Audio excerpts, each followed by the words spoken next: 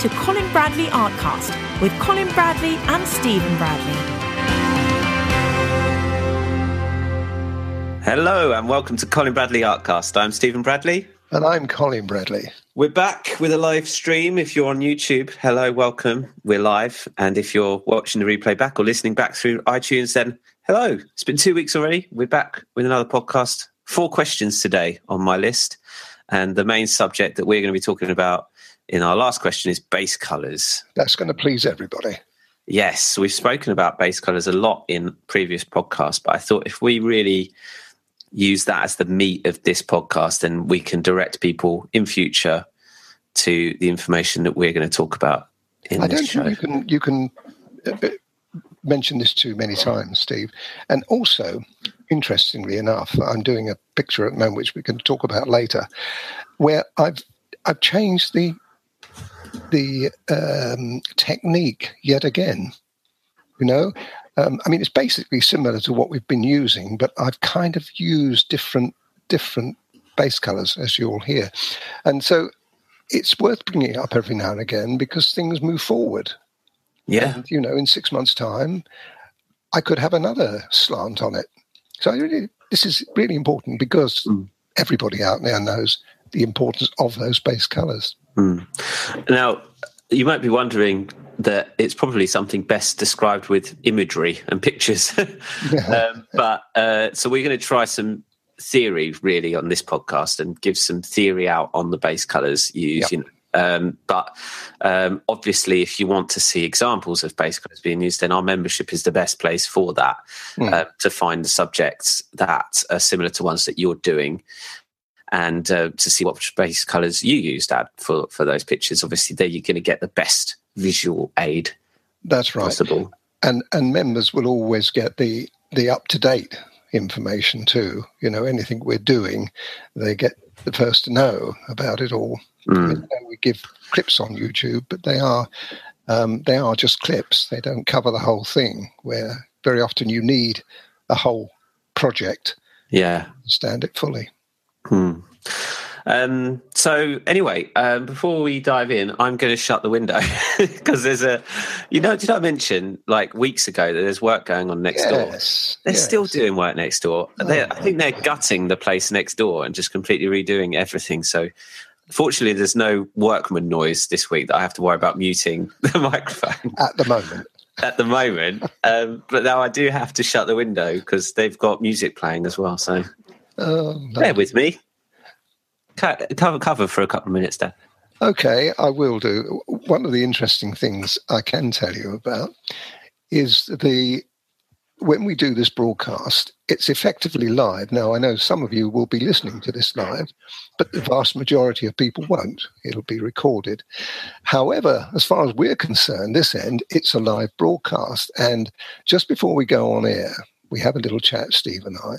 And then Steve says to me, okay, we're ready to go. Are you ready? And I say, yes. Now, up in the corner of my computer, I've got a little button, a little icon that goes from black to orange, which means it's live. And you always imagine, you know, if you were in the studio, when you get the light go on and it's live. Yeah. I mean, for us, it's not so much of a problem, but you imagine the actors and the singers and all the other people, when they're doing a live broadcast, it must put the frights up them. Yeah, yes. I get that little sort of, it's going to change, and you're looking at it, and suddenly it goes orange, and we're live to the world. I just thought I'd mention that and throw that in. Have you closed the window now? I have closed the window now. Yeah. I closed it a while ago. I was just listening to you. That's fine. Oh, yeah, you're right. It is a bit nerve-wracking.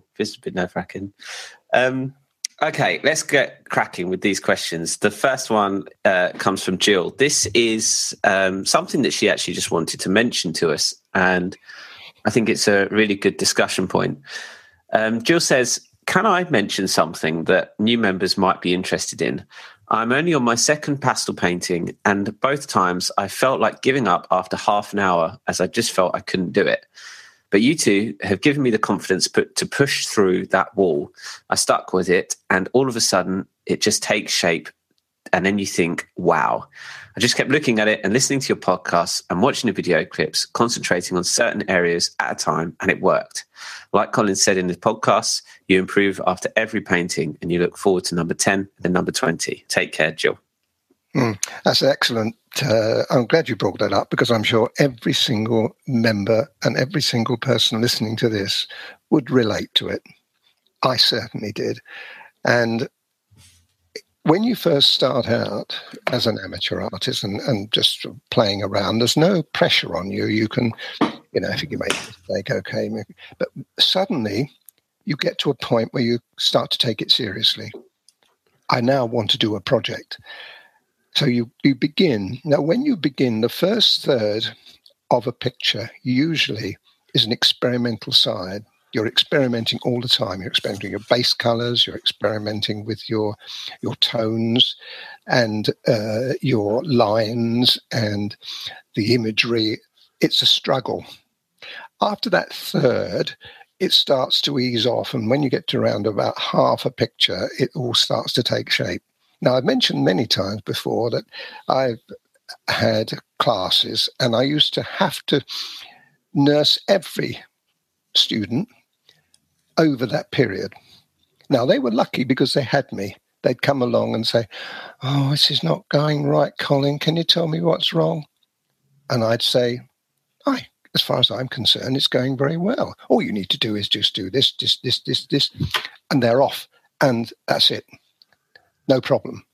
But when you're on your own, you are on your own. You can't turn to anybody and say for reassurance. So this is very, very difficult. However, the way out of that, I found the way out of that was to relax totally in what you're doing. If you're a professional artist, there's a difference because you're doing it professionally and therefore there are some pressures on you to get that right, especially if you're doing a project or a demonstration. But when you're on your own, in your own art room, if you look at it and think, I don't know, it's not going right, put it down. Don't continue. Go and have a cup of tea or go and have a little walk or something. Just break away from it, because I guarantee when you come back to that again, you'll see it completely differently.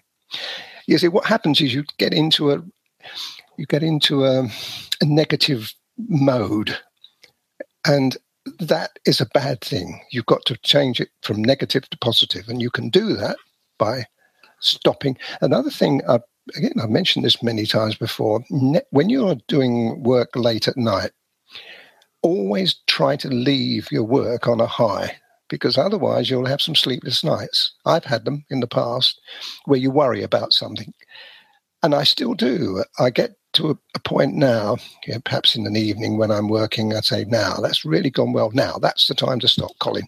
And I put the pencils down, go off, have a cup of tea, have a drink, whatever, watch a bit of telly, and break away completely from it. Because if you persevere, then, and you come unstuck, the later it goes on, the worse you can become. And you can get stuck into a situation where you don't know how to get out of it. And that's worrying then. Now, all of these things, folks, has happened to me. They've happened to Jill. They've happened to everybody, I expect.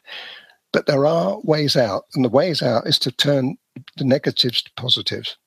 Because I guarantee what you think is possibly not going very well might well be something that would change once you break away, when you go back to it. In any event, when you go back to it, sometimes you can see what the problem is easier because you've broken away. Am I making sense to you? Yeah, it's really important, because it's a psychological thing. It's not something people can teach you. I can tell you experiences that I've had and my members have had and my classes have had, but I can't actually be there for you. So this is something you've got to handle on your own. But there is a way out. That's a really good advice. I think that's really going to comfort a lot of people, actually, that are just starting out. It will, yeah. I wished I'd been told it when I was starting out. I tell you, no one told me anything like that. I had to fight along on my own. No, lovely. Thanks, Jill, for that. And that's great piece of advice, Dad. The next question we have comes from Rod, and Rod says, even if I have a light graphite pencil line, the Faber-Castell pastel pencil seems to want to resist the area where the graphite line is. I expect you would tell me to lighten my pencil lines, but I thought I'd ask in case you had a secret solution, i.e. another type of graphite, perhaps. I'm not using your recommended paper yet, which might be a factor. I might be saturating it somewhat and losing the tooth. I'd be interested in hearing your wisdom. Well, without being there, I can't really answer it perhaps satisfactory, but what I can tell you is that it doesn't happen to me. Now, the reason it doesn't happen to me because I use either an HB or a 2B sometimes pencil, but HB is my favourite. I also use an F. Now, can't buy Fs very easily in the art stores, but they are around. Now, this they're in our art shop as well. Yeah, that's right. You can buy them through us. Yeah, but so F downwards. So F, HB, HB2. Don't go to any further down. You don't need to. And those pencils don't leave the residue that B upwards do. B, 2B, 3B, 4B. The worst is when you get into the 4B or the 6B. They're very soft. And that graphite stays on the paper and it will smudge. Now, what happens then if you put pastel pencil across something like that, it will mix with it. It won't do that on the harder pencils. If you do that with the HB and you don't press too hard, and you keep it light.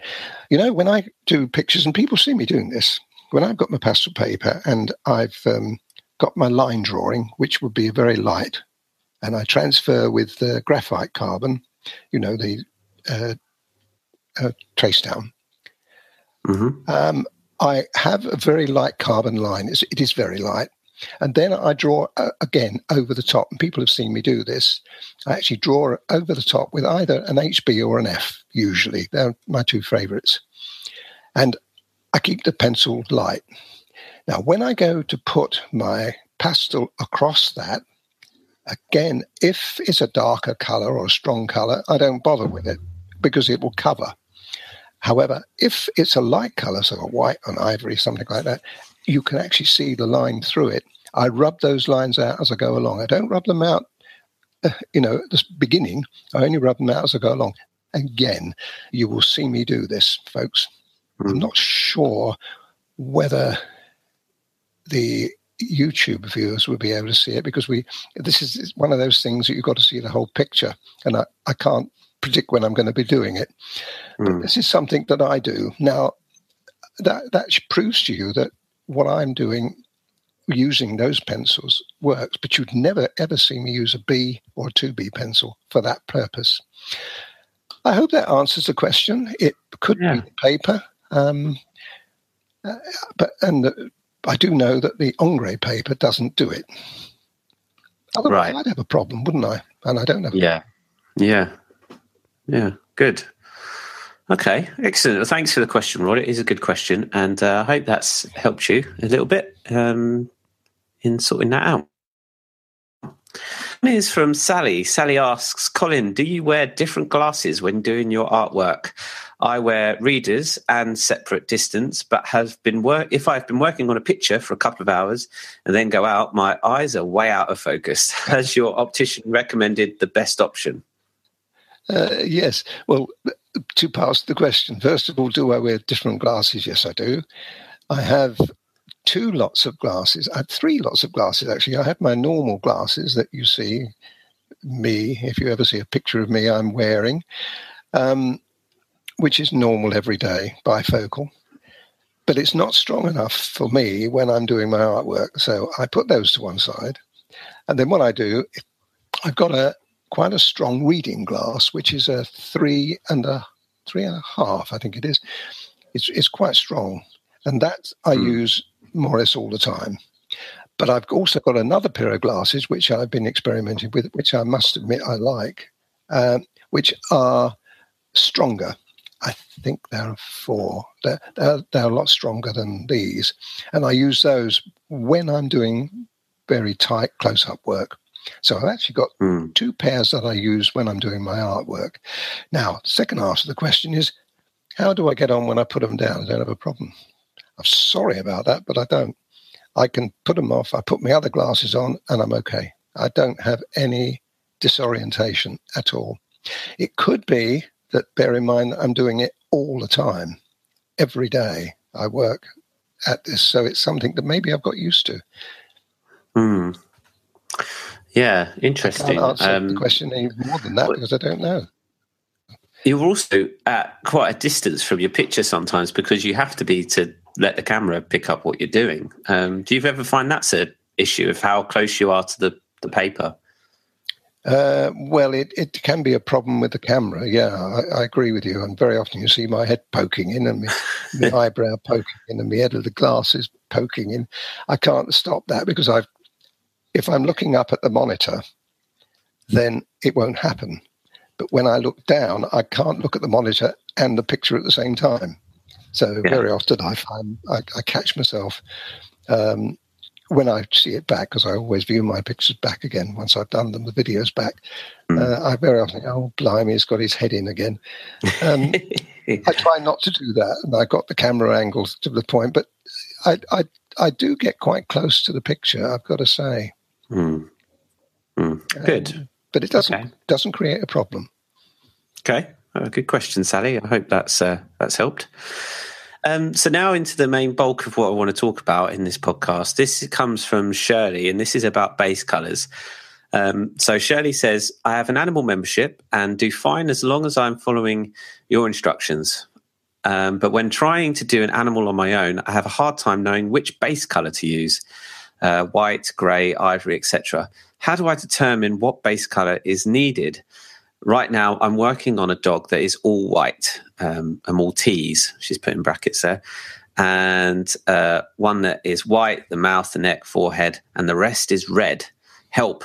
I just need to know how to figure out to do what base colours to do for different colours in animals.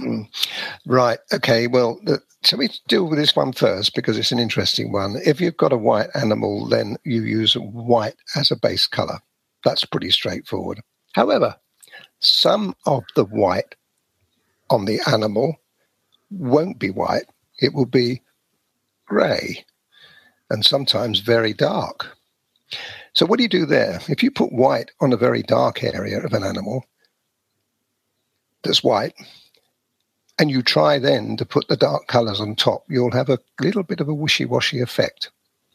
Now, there's 2 ways out of that.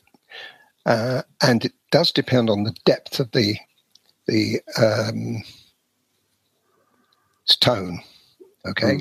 So if we're looking at a really dark area, yet it is actually white in the animal, then I would use a grey. I would use either a light grey, and this can be either 230 or 270, depending which cool or warm colour you're going for. Or if it's very dark, I would use a mid-tone grey, so it would be 273 or 233. You have to use one of those 2. Even if it's black, you still need to use those. And then, therefore, you haven't got the problem of trying to combat the very light colours that's been put on first. Okay? I hope that makes sense to you. If it doesn't make sense, look at some of my videos, because that's how I do it on the video. And there's lots and lots to see, black and white animals. So that's the white taken care of. And what about this red? This is intriguing me. White and red. Anyway, if I've got a red picture, if it's a light red, let's say it's like a pinky red, just off colour, then I would probably still use the white as a base colour. But if it was a darker red, I'd use grey. I wouldn't use white at all.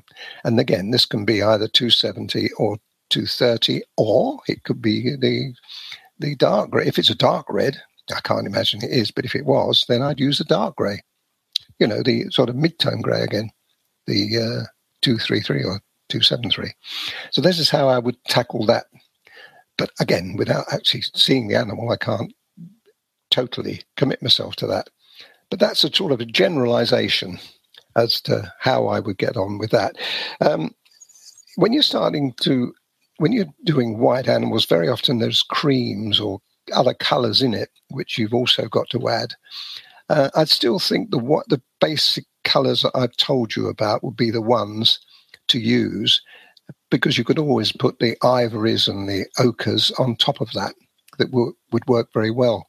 So for white animals, that's my probably recommendation. But if we go on to other base colours, which is a whole new ball game, as I say, it's one of the most difficult things, and I'm sure everybody out there will echo this and say, yeah, I totally agree. It's really hard.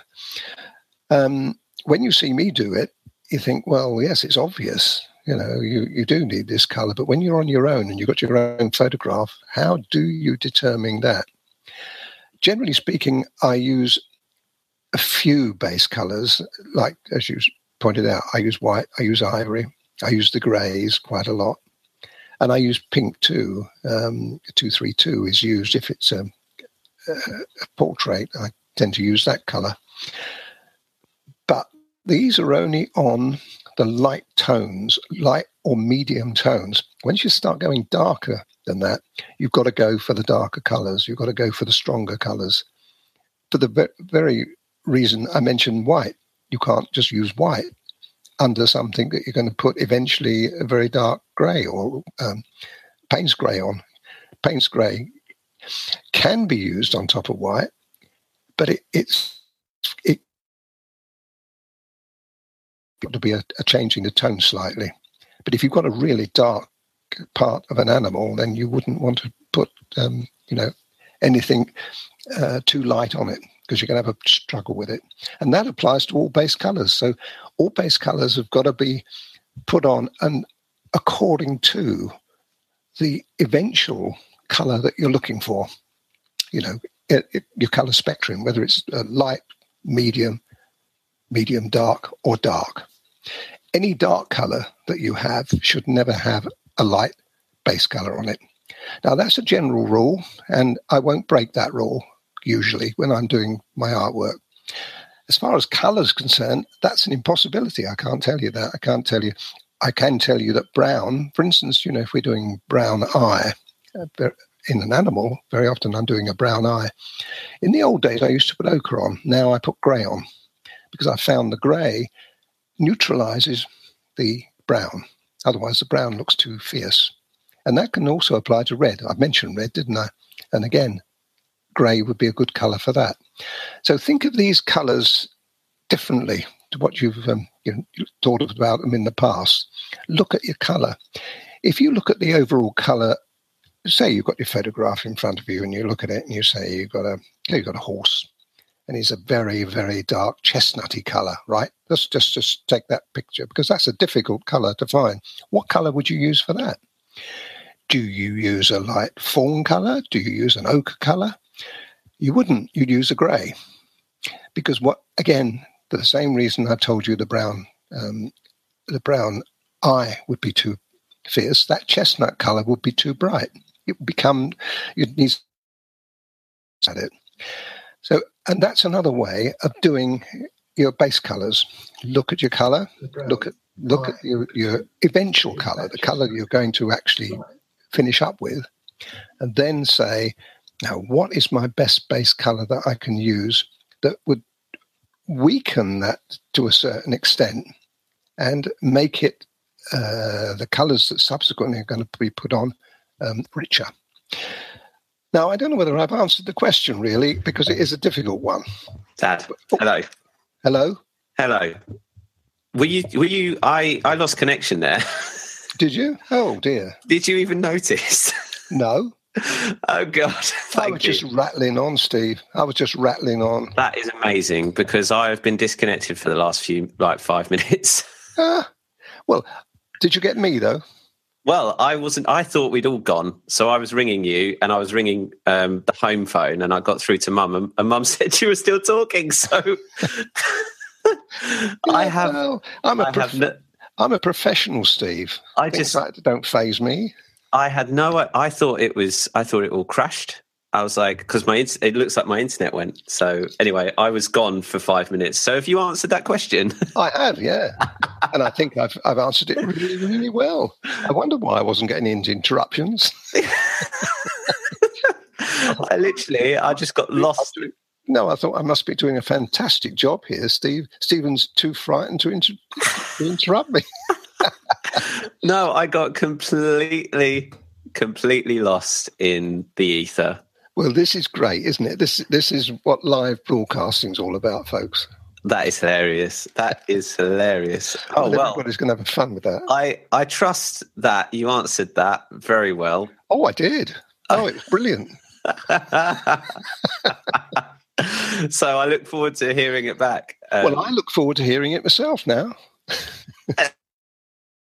You might not even notice when I went. It just went. Probably don't. Oh my God. I thought I'd ruined it. I thought my internet connection had ruined the podcast, but clearly not. Thank you for answering that question, Dad. Oh, it's a pleasure. For covering all of that. That's good. I had to find my way back when I was lost. Somehow through all the screens. I was clicking everything and then it said resume and then I joined back in. And I was still talking.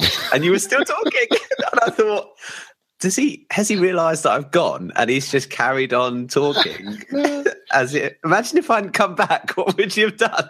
Well, then I probably would have panicked. I'd have said, goodbye, folks. Oh God, I'm sweating here, not because it's like 30 degrees. It's because I was a bit nervous about that. Oh, good. Well, I will listen to that last 5 minutes back. And, you'll enjoy it, Steve. Thanks, Shirley, for the question. And I hope that has given people, I don't know if it has or not. Well, I think it was a really good one to give me because I was sounding off a bit. Good. And quite rightly too, because it is an extremely difficult thing. Everybody finds it. I had a problem when I first started. And I made those mistakes. Yeah. But what I was going to mention, and if you don't mind me keep going on about it, the picture I'm doing at the moment, I'm doing a tiger at the moment, which will please everybody. And it's a beautiful tiger. And one of the things that I've found as going through this, I've changed the tones a little bit.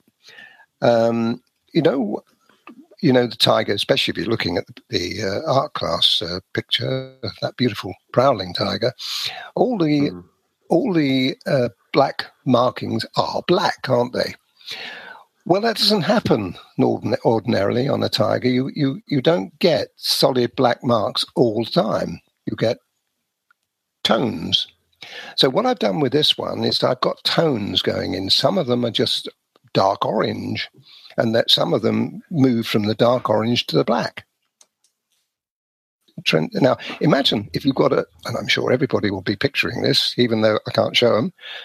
If you've got a black line that you want to put on, so you've got alongside it, then you say, okay, well, I know I've got to put an orange in or an ochre in. I'm using 186, which is the terracotta. I put that in as my first stripe, okay? And then it meets about halfway down. Instead of orange surrounding it, we've got white surrounding it, right? So we've got two different tones there. So that stripe runs all the way through down it. Now, it starts off at orange, and then when it comes and hits the white on the tiger alongside it, you change to grey. I changed to, I'm using 273. Okay, so I've started off orange, and now I'm using 273. And between the two, when you have this transition of orange and the white surround, at that point, you have both colours mixing together, right? Now, this is the first base colour, right? This is the nitty-gritty bit. Now, if you go back onto where I started off at that orange, I then put on the 283, which is a dark, rich ochre, ochre-y brown. that went on until it went down to reach the white. And when it hit the white on top of the 273, I hope everybody's still with me. I then used 181. Are you with me? So we now have got we've got another base color that's been added. Then I went back in again and put the black on. Now this time sometimes the black was very strong, and as it came down towards the area where we had that transition, sometimes it would continue with black, but most times it would be changed to it would be a lighter color. So what I'm trying to say to you is, in that one stripe, I can use 3 different base colors. And bear in mind, I've also got the base colors either side of that. So this is great fun. I mean, I find it absolutely fascinating to be able to show you. And I will show you this. Maybe sooner or later, I will show you you'll see it anyway. You'll see me doing it. But you'll see how wonderfully well, when you use the base colors in the way that I'm telling you, it is stunning. And again, this is different. I mean, you've seen me do tigers before, but I've never done them this way. So this is why I'm saying things progress. We progress. The techniques progress. And I progress with this. And one of the things also interesting while we're here, if we've got a few minutes to spare, I've also taken the tiger by the tail in this particular case because I've included the tail in it. This particular picture that and I'm using 2 pictures again. I usually do this, and I'm using 2 different pictures. But one of the pictures has got a tiger's tail that's looping round in front of him because he's laying down. So you see the whole tiger, and it's looping down. And I was looking at this morning, and that tail is 3-dimensional. It's actually coming away from the body. Now, don't ask me how it happens. I don't know how it happens, but it's actually 3-dimensional. When you look at it, it looks as though the tiger's forward of the animal. It is, of course, forward of the animal, but it looks it on the paper. Now, how's that? Yeah. How's that working? People are going to study that. I know, and I hope they do. Well, I'm mentioning it, actually. I'm right at this point at the moment where I'm finished. I've done the tail, but I'm now doing the surround behind it.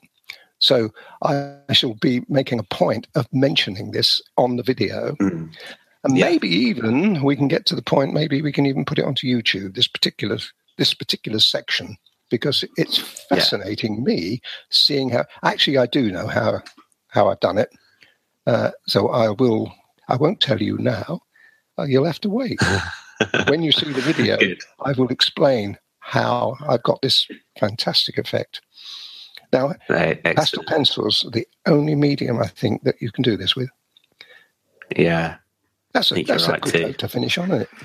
That's a lovely, exciting, end well, I'm to this. Very excited about it, Steve, I can tell you, and so will you be when you see it. It really is something a bit special. Excellent. Well, that's really good. Excellent. Well, I think we better probably call it a day now, just in case I get lost again. Yeah. Well, really, but if you'd lost me, that would have been even worse, wouldn't it? I thought it was just me on my own for a second. But obviously not. You better listen to this back. Make sure it's okay. I will. I have to now. Otherwise, it won't go onto YouTube as a recording. It'll be scrubbed, and all those live people that have seen it would be great. Yeah. I saw it. Yeah. Okay. Good. Well, let's end it then. So, if you've got a question for the podcast, then send them through to us. Go to colinbradleyart.com, and all our details are on there, including all about them and everything else you need to know. So we'll see you again, or you'll hear us again in a couple of weeks. We'll do a feedback show next week. We're already collecting your artwork for that. And yes, thank you everyone for tuning in live. Sorry if it's been a bit broken, but we've got there in the end. And we'll see you in 2 weeks. So thanks everyone for listening. I'm Stephen Bradley. And I'm Colin Bradley. Enjoy your week. Enjoy your week. Hey. You've been listening to Colin Bradley Artcast. Learn to draw and paint online at your own pace in your own home. For free courses and more information, visit colinbradleyart.co.uk.